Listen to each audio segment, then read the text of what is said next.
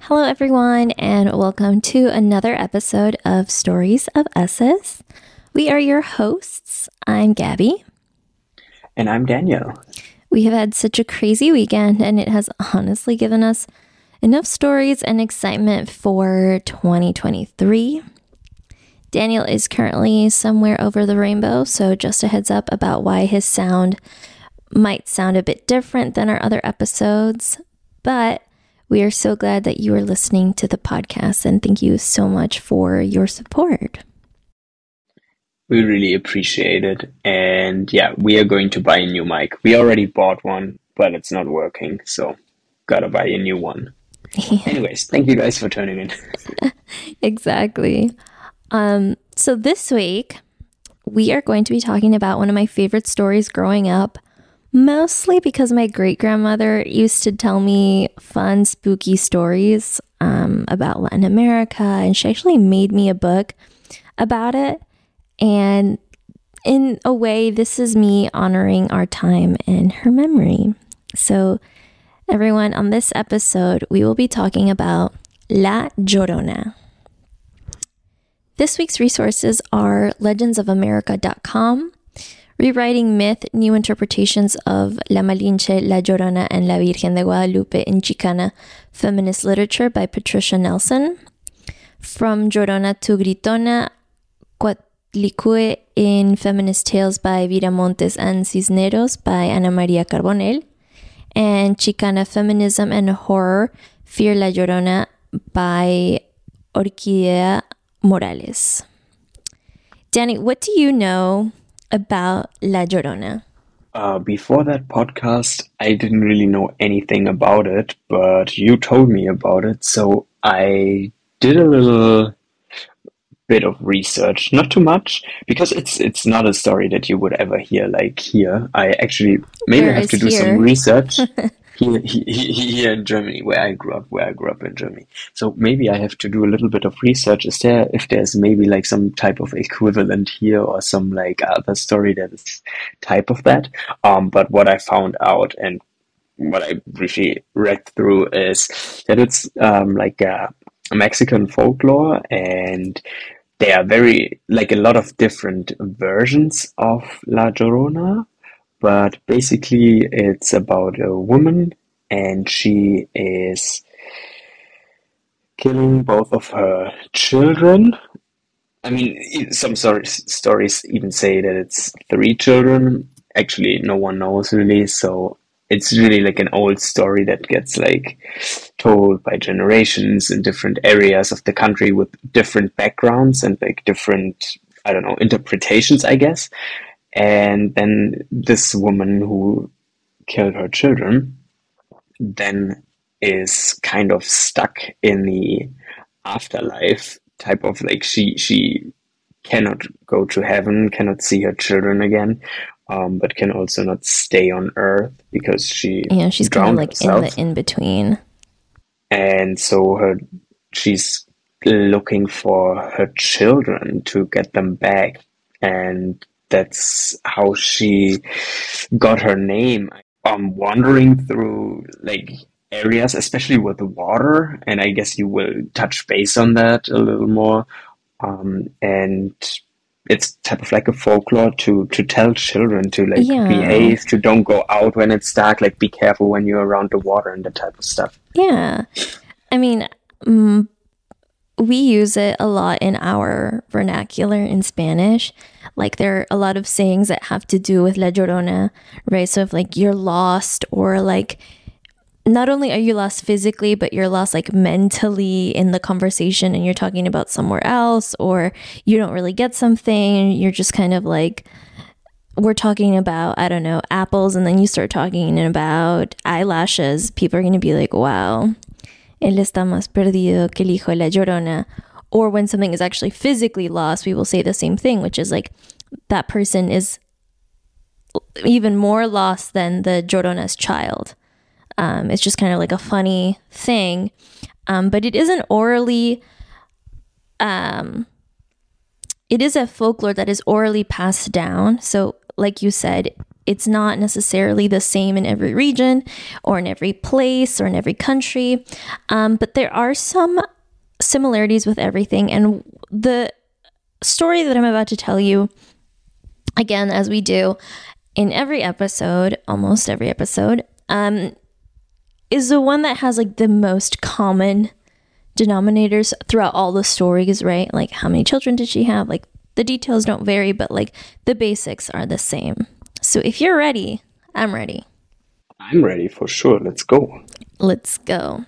Okay, so La Llorona, christened Maria, was born to a peasant family in a humble village. Her startling beauty captured the attention of the area's rich and poor men. She was said to have spent her days in her humble peasant surroundings, but she would don her best white gown in the evenings and thrill the men who admire her in local fandangos. The young men anxiously waited for her arrival, and she reveled in the attention she received.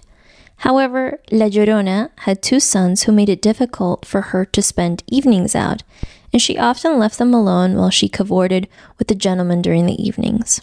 One day, the small boys were found drowned in the river. Some say they drowned through her neglect, but others say they may have died by her own hand. Another legend says that La Llorona was a caring woman full of life and love, who married a wealthy man who lavished her with gifts and attention. However, after she bore him 2 sons, he changed, returning to a life of womanizing and alcohol, often leaving her for months at a time. He seemingly no longer cared for the beautiful Maria, even talking about leaving her to marry a woman of his own wealthy class. When he did return home, it was only to visit his children, and the devastated Maria began to feel resentment toward the boys and her life. One evening, was strolling with her 2 children on a shady pathway near the river. Her husband came in with a carriage with an elegant lady beside him. He stopped and spoke to his children, but ignored Maria and then drove the carriage down the road without looking back. After seeing this, Maria went into a terrible rage, and turning against her children, she seized them and threw them into the river as they disappeared downstream. She realized what she had done and ran down the bank to save them, but it was too late. Maria broke down into inconsolable grief, running down the streets, screaming and wailing. The beautiful La Llorona mourned them day and night. During this time, she would not eat and walked along the river in her white gown, calling and searching for her boys, hoping they would return to her. She cried endlessly as she roamed the river banks, and her gown became soiled and torn. When she refused to eat, she grew thinner and appeared taller until she looked like a walking skeleton. Still a young woman, she finally died on the river banks. Not long after her death, her restless spirit began to appear, walking the banks of the Santa Fe River when darkness fell. Her weeping and wailing became a curse of the night, and people began to be afraid to go out after dark. She was said to have been seen drifting between the trees along the shoreline or floating on the current with her long white gown spread out upon the waters. On many a dark night, people would see her walking along the riverbank and crying for her children, and so they no longer spoke of her as Maria, but as La Llorona, the weeping woman. Children are warned not to go out in the dark, for La Llorona might snatch them, throwing them to their deaths in the flowing waters. Though the legends vary, the apparition is said to act without hesitation or mercy. The tales of her cruelty depend on the version of the legend you hear. Some say she kills indiscriminately, taking men, women, and children, whoever is foolish enough to get close to her in the water. Others say she is very barbaric and kills only children, dragging them screaming to a watery grave.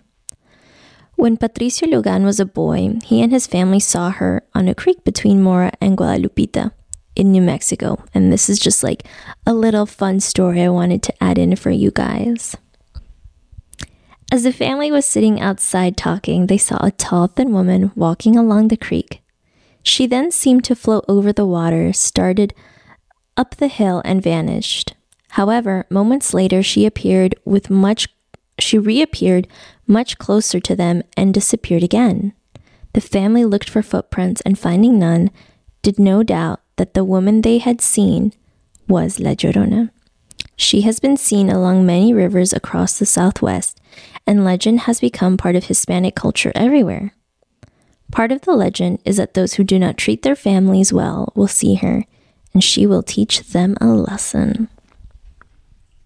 Very short story, but that's, in essence, the myth and legend of La Llorona. And there are so many versions of it. There's so many versions. I had to pick one, and I picked this one because it was the most succinct, the most it had all of the elements and the probabilities. Even the first part that I read was different from the second part because there's different variations, and those are the most popular ones out there. Yeah, and I think there are some other ones. I read about one where she was also married to a nobleman, and basically her rage is coming from the same idea that he was with another woman, but she didn't use she didn't drown the children, but she used a knife, and they had 3 children, not 2. And then there are a bunch of other stories. Even one is tying it to the conquest of the Spanish coming into Mexico. One is saying that she was married to a conquistador, or not married, but she had children with him at least. One was with a Mexican guy who was working it must have been a Spanish guy who has been working as a translator with the local folks there. So there's a very big variety, but I think when you boil it down, it's always about a woman that's looking really good but lower social status, and a man that's typically a higher social status, irrespective of where he is coming from. Yeah, and one of the things that people really highlight is that she couldn't leave her husband, and we're going to talk more about that coming up. So, okay. Let's go in, and I want to highlight this, and I'm going to restate this later as I'm, telling what we researched. La Llorona is part of North American and South American legend. For those of you who don't know, Mexico was way, way bigger than what we think it is and what it is today. Mexico goes all the way up north into the United States. Mexico is part of North America. North America is not just the United States. North America is Mexico, the United States, and Canada. And a lot of the territory we have on the west, especially the southwest, like Texas, Arizona, California, that used to be Mexico. So remember that culture is important, that geography is important, and that history is important in this story. So with that being said, I'm going to get to it. La Llorona, which translates as the Wailing Woman, is a myth largely transmitted as an oral story. Its details and precise meanings are adaptable to the cultural needs of varying locations, as Danny said. Even what La Llorona is called differs based on the region. In many cultures, women, far more than men, serve as archetypes. The idea of woman is simultaneously idolized and vilified. Both processes serve to reduce the idea of a woman to a symbol, rather than acknowledging real women's complexities. Many of these images appear across cultures in the stories through which societies define what it means to be male or female and the parameters of acceptable behavior within those roles. The constant repetition of these stories through generations enforces and maintains gender systems, and women who step outside the behavioral boundaries, which have been thus defined, are punished. The three main archetypal roles available to women within Mexican and or Chicano culture are these three: la madre, the mother; la virgen, the virgin; y, excuse my language, la puta, the bitch, right? Or the whore. Although in reality, women cannot be easily confined to these categories, the ideological structure maintains divisions. All women must be defined by these roles. While some of the roles can develop an uneasy and uneven, untenable coexistence, as in the iconic image of the Virgin Mother, others such as the Virgin and the whore are seen as opposites, demanding a perpetual division. You're either one or the other. As a result, women must constantly attempt to conform to an impossible standard, suppressing their sexuality and privileging male experience in order to be the virgin or mother rather than the whore. Many Chicana feminist theorists are interested in reclaiming the dominant stories of their culture, especially those that dictate gender roles.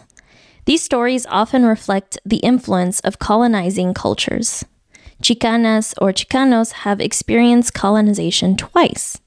First by the Spanish in the 16th century and then by the United States with the Treaty of Guadalupe Hidalgo in 1848.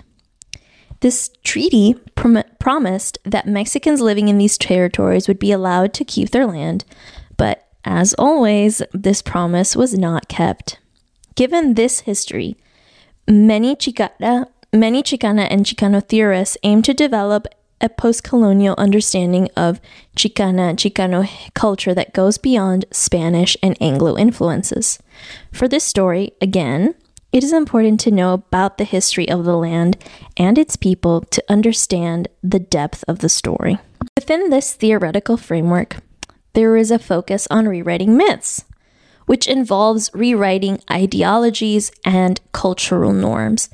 Again, remember, as a Latina, I can definitely say that the big cultural norm in Latino culture is patriarchy, machismo, just valuing and putting a bigger value on the male perspective and the male counterpart than the female, and then putting women into these three archetypal stories and archetypal characters. So it's important to know that that is like that societal norm. And this has been for generations and generations and hundreds of years. It's not just in the last 10, 15 years, 20 years. This has been a huge development of huge cultures. Again, like dating back to like the 1400s, 1500s and beyond that. I mean, even when we were talking about Medea the other day in one of our other episodes in ancient Greece, we're talking about that as well.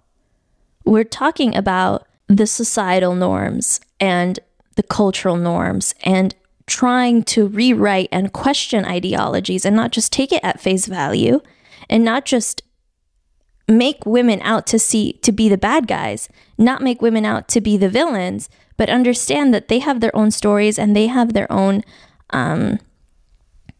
complexities that we need to understand. And that's what this podcast is for, is to go in and question these stories, to question and really view it from the perspective of the women in these stories in fiction and in real life. In Chicana culture, there are three female figures that define the culturally acceptable boundaries and categories of female behavior: La Malinche, La Llorona, and La Virgen de Guadalupe. These figures serve as mediators. Guadalupe represents the Virgin Mother who has not abandoned us. La Chingada, or La Malinche, represents the raped mother who we have abandoned. And La Llorona represents the mother who searches for her lost children and combines aspects of the other two figures. Ansaldúa and other Chicana feminist authors aim to expose how these figures have been historically used and to reimagine them in ways that challenge misogynistic and oppressive ideologies. This requires recognizing that the cultural significance of these three figures, who embody different but intersecting female roles stems from centuries of various histories, centuries of myths, and centuries of religions. As Norma Alarcón states, feminism is a way of acknowledging that the patriarchy does not truly reflect women unless we accept distortions, both mythical and historical. Chicanas occupy a unique position from which they can recognize these distortions. Because of their mixed racial and ethnic backgrounds and their disadvantaged positions based on gender and sometimes sexuality, many Chicana feminists are interested in revealing and breaking down dominant cultural beliefs. Within the Chicano culture, there are beliefs that are often perpetuated through the stories of La Malinche, of La Llorona, and La Virgen de Guadalupe. The story of La Llorona, aka the Weeping Woman, is similar to La Malinche, although there is debate about the origins of her myth. The story has many variations and is mainly passed down through oral tradition, so it is told differently in different communities and different regions. The most common version tells of a woman who is betrayed by a man, sometimes her husband, and as a result, she drowns her own children in a river. Different versions of the story attribute her actions to offenses like adultery, infanticide, neglect, revenge, hedonism, and self-indulgence. La Llorona is condemned to wander the earth forever, searching for her dead children, and she haunts creeks and streams, crying in pain for her children. The story is often told to scare kids, warning them that if they wander too far from home, the ghost of La Llorona will take them away. Which is true, because my grandma used to do that a lot. She used to, like, you know, in Latin cultures, we have La Llorona and we have El Coco, which is like the female and male version of the boogeyman, and like you didn't want to piss any of them off. And even like one of our most like famous lullabies in Spanish is like, go to sleep or else the boogeyman is gonna come and get you. So we were raised on Los Spookies. For those of you who know, you know. It doesn't sound like you guys would ever have a good sleep. Oh, I'm sorry. I'm sorry. You guys have campus, right? And you guys have. Oh, right. You don't know. Jenny doesn't know about this German myth. Krampus. It's the like evil version of Santa, of Nikolaus. He like takes children. Oh no, I know. Who are bad. Oh yeah, I know about that one. Isn't there takes like them to hell. Oh wow. Maybe not. There's like a really bad. big festival of it in Austria. Okay, I've seen those videos of the guys. They wear like insane costumes. Like they're like half man, half goat. It's crazy. So and you guys also have stories, children's stories, where you cut off children's fingers for behaving badly. You guys have fairy tale stories that, I mean, you guys, if you guys read the Brothers Grimm stories, don't come after me. Like, you know. It's still something else to be threatened that the boogeyman will come for you if you don't fall asleep, which literally means you are going to be killed if you are not falling asleep. That's like pretty drastic. So is cutting off a kid's hands and fingers. His nails were too long. And toes, and have birds plucking out your eyes and being eaten by wolves and taken down to hell if you're not nice. I think we're even. Or being put in an oven. Being put in an oven if you talk to a strange woman who has a whole house made out of candy. God damn, she was very smart. Anyway, some people believe that La Llorona is just another version of the Malinche because they are both seen as failed mothers. But the origins of La Llorona's legend actually predate the Spanish conquest. According to Americo Paredes, the legend of La Llorona became widely rooted in Mexican tradition because it was connected to a native legend cycle about a supernatural woman who seduces men when they are alone on the roads or working in the fields. Other scholars trace the origins of La Llorona to Cihuacótl, which I apologize if I'm not pronouncing it correctly. And she is the woman serpent, a deity from the Toltec civilization that was later adopted by the Aztecs. She was believed to have walked through the city at night, crying for her children, and her wails were seen as a sign of impending war. Although she was originally a respected goddess, Cihuacótl became demonized after the Spanish conquest and was associated with child sacrifices and abductions. And remember that the Spanish conquest brings Catholicism to Latin America, to North America.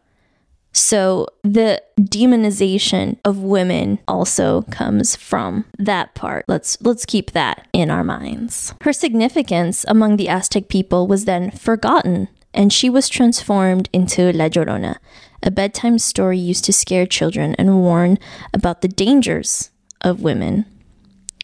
According to Sherry Maroga, the stories of La Llorona reinforces the idea of women as inherently sinful and deviant. And it teaches that girls are punished for behavior that men are rewarded for, that women should not seek pleasure or independence, and that children can become victims of women's jealousy. La Llorona, like La Malinche, is an iconic example of a quote-unquote bad woman and a failed mother. Like mythology, popular media reinforces gender roles and creates expectations for a certain type of lifestyle. As a child and young women, we listen to popular songs that tell us that suffering for love is good and that pain in love is somehow sweet. You must endure it for it to be worth it.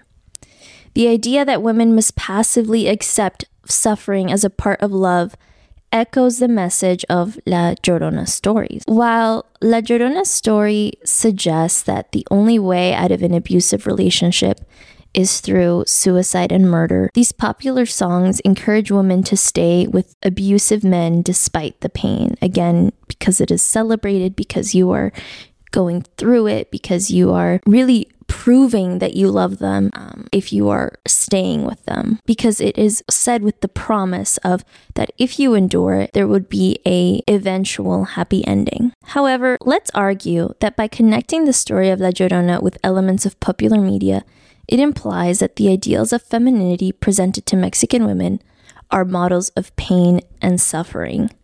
And we kind of talk about that too in our episode about Mary Shelley, about Medea, about Sansa.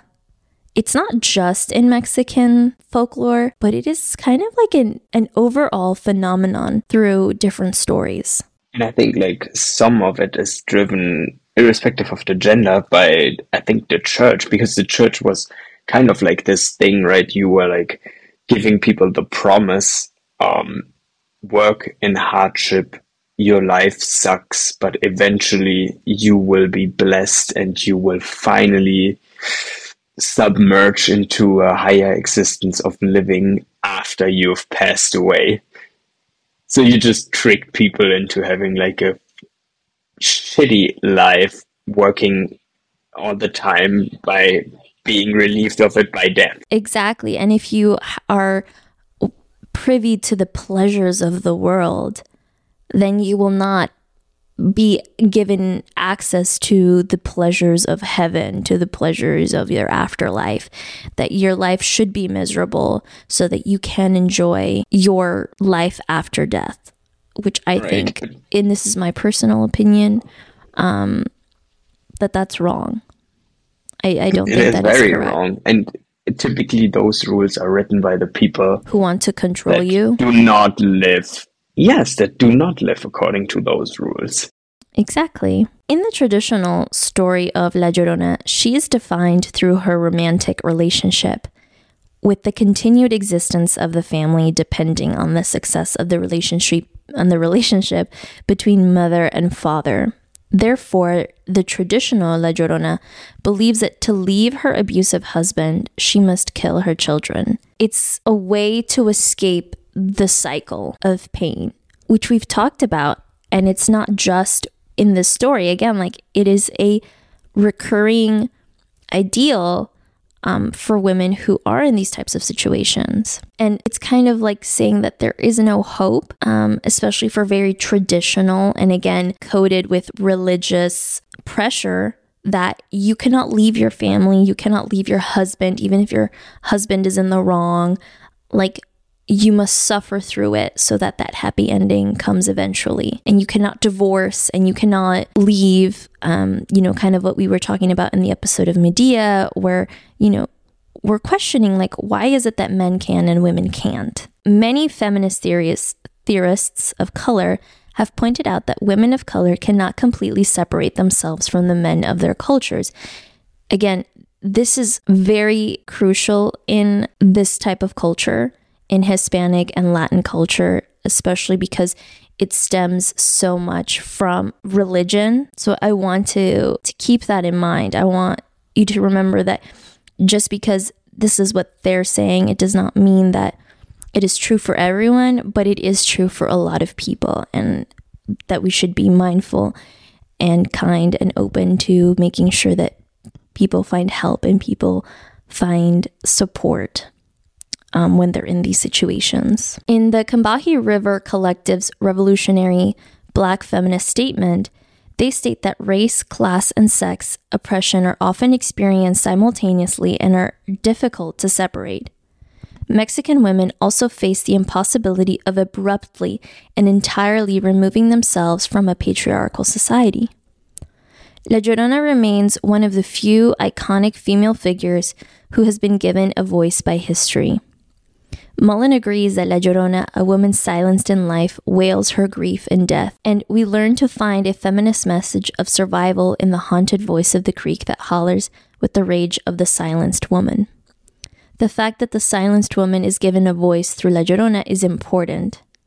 However, we also must focus on grief or rage, as it overlooks one of the most significant part of the endings. Not only are we affirming women power, but we also have the right to not make the best decisions, right?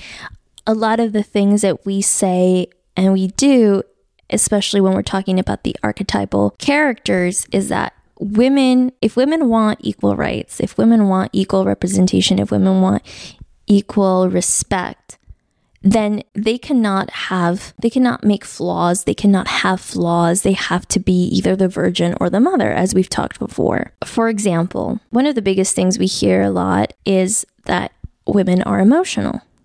And for a woman to be respected in the workplace, they shouldn't be emotional. And we've said this in different podcasts, but men are also emotional. And they are not vilified in the same way that women are. They are not taken down a notch because they're like, oh, it doesn't look like she can handle this, right? Their emotion is an emotion, right? Sadness and frustration, that the physical representation of that could be crying, just as frustration, sadness, anger for men could look like rage, can look like screaming, can look like avoidance. It's still the physical show of an internal emotion. And I think that allowing for both genders to make mistakes, right? Allowing for both genders to be imperfect is also what's going to give equality to both genders, in the sense that there are a lot of things, and we talk about a lot of things that women can and cannot do in current society. They're the same things that men can and cannot do. Specifically, as we're talking about La Llorona, which is a Mexican folklore, a lot of Mexican society still lives by being a machista society, which is very, not just patriarchal, but very glorifying men and toxic masculinity of men cannot cry, men cannot have any sensitivity, men cannot do things that are traditionally feminine, like they can't dance, they can't sing, they can't like certain colors, they can't like certain movies, they're very, very restricted. And I think that when we open that up to, well, it's for everyone to enjoy, it's for the human experience. I think that accepting that and talking about La Llorona brings that up to that, saying that everyone has good and bad in them. Everyone has complexities and holds multitudes within them. And hopefully through this podcast, whoever's listening can feel safe to be their truest self without feeling confined to societal norms and cultural ideologies. In the retelling of the Llorona myth, we want to create a model of freedom and an escape from the cycle of violence and generate a new understanding of Chicana, Chicano, or Hispanic and non-Hispanic motherhood and gender roles. What else is being raised within this myth is the issue that the church, the media, and oral traditions all lack positive female role models for women in general, especially for Chicanas, which is where La Llorona comes from. To say that, I also want to highlight that researchers have interviewed Mexican and Mexican-American subjects to study the different versions of La Llorona. They found out that there is a clear difference between male and female interpretations. Despite the various interpretations, all versions of La Llorona talk about the consequences faced by women who don't follow the expected roles of being a wife, mother, or lover. This story reflects the patriarchal views of women in both the Catholic Church and Mexican society. It serves as a warning about the consequences of defying gender roles. The story is transmitted orally, which allows for different interpretations, especially between men and women. Men tend to vilify La Llorona and justify her punishment because she didn't fulfill her expected roles of mother, wife, and lover. And they emphasize her leaving her family to walk the streets, which reflects attitudes towards women's sexuality. On the other hand, women sympathize with La Llorona for being abandoned and having to take care of their children on her own. They justify her actions because her husband's infidelity caused the tragedy. The concept of La Llorona walking the streets reflects the perception that women are sexually uncontrolled. Men often depict La Llorona as a conceited woman who rejected men's advances because she believed she was too good for them. This implies that vanity was the cause of her suffering and demise. Women interpret La Llorona's husband's demise as a punishment for his infidelity. They also interpret her filicide and suicide as justifiable acts to end her situation and deprive her lover of his family. La Llorona myth also teaches about sexuality and gender roles. It warns women about the consequences of not fulfilling their roles and turning their backs on God and men. And the myth induces shame in women for their sexual indiscretions, inability to be a mother, and trusting deceptive men. It also restricts, quote-unquote, inappropriate displays of femininity and forces women to adhere to the ideal of being long-suffering mother and wife. Again, talking about that if you suffer, that is the eventual happy ending. The legend of La Llorona has inspired many women, actually, to leave abusive households and protect their children from poverty and abuse. She can be seen as a defender of women who experienced abuse from intoxicated husbands and as a punisher of men who neglect their families. La Llorona represents the complexity of being female and defies traditional categorizations.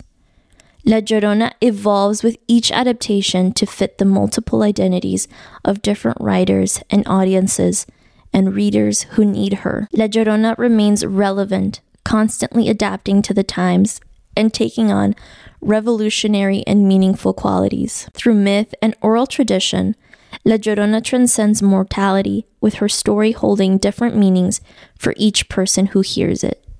In essence, La Llorona encompasses all of these interpretations, and yet none of them completely. She can be seen as a historical figure, a divine incarnation, a terrifying figure who abducts children, a moral tale about motherhood and infidelity, or a feminist symbol. The legend serves various purposes for the collective psyche of the Mexican and Chicanx communities and the wider non-native Hispanic and non-Hispanic audience. Her story resonates with many because she embodies the most fundamental human emotions, love and pain. And that is the story of La Llorona.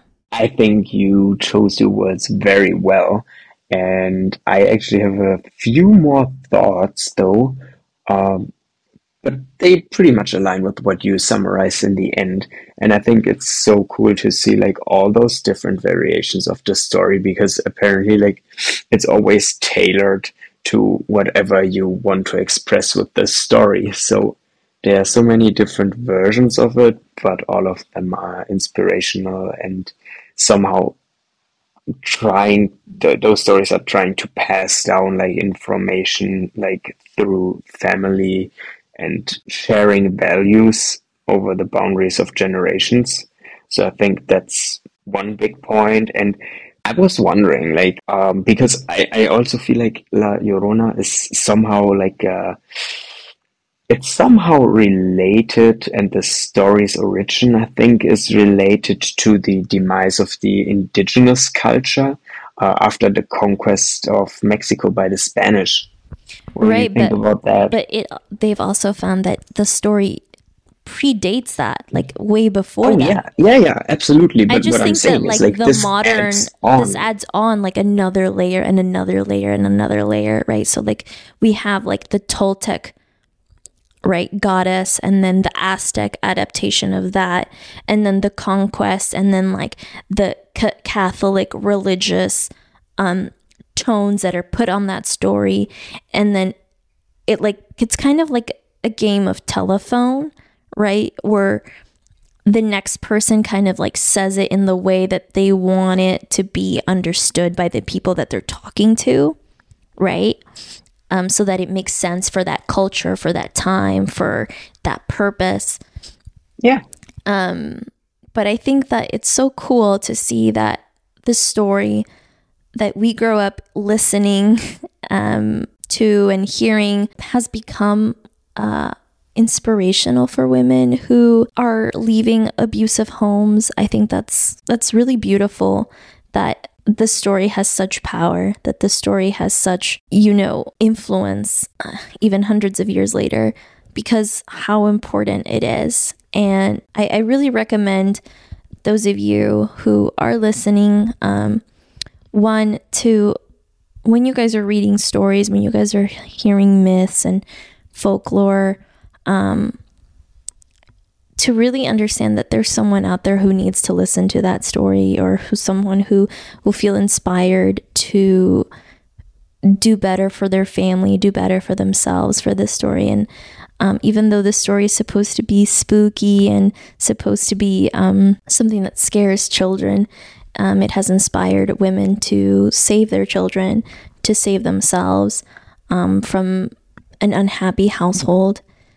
Regardless of their culture, not regardless of the culture, but regardless of what their family says, regardless of what their society pushes them to be, but that they are their truest and freest selves, and that we are, sensitive to the fact that not everyone has that possibility, not everyone has that freedom to do so, but we are there in solidarity, hoping and praying for the best for every single person out there.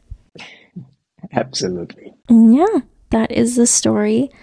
I honestly have been so excited to talk about this particular one. I feel like I say that on every episode, but I am an avid reader, and these stories have formed my life and have, formed the way I think and the way I try to see things with an open heart and an open mind. So hopefully, as you guys are listening to the stories, you guys get inspired to look them up yourselves and, create your own thoughts and ideas. And we just thank you so much for taking the time to listen to us talk to you. Thank you guys for tuning in today. It was so nice to have you, and I really enjoyed it, especially because Gabby was like so into the topic. And if you guys enjoyed the episode, give us a like, rate our podcast, follow us on social media. You can find us at Stories of S's on Instagram. And you can also send us an email on storiesofss@gmail.com and just ask us questions or give us any ideas that you have and characters that we should talk about. Yeah. And also, if you guys are on my personal Instagram, I do get your suggestions and they're on the list. So thank you all so much for listening. We are excited to talk to you next week. Hopefully we get a new mic shipped to wherever Daniel is over the rainbow. And we love you guys. Thank you. Thank you for tuning in. Bye. Tschüss.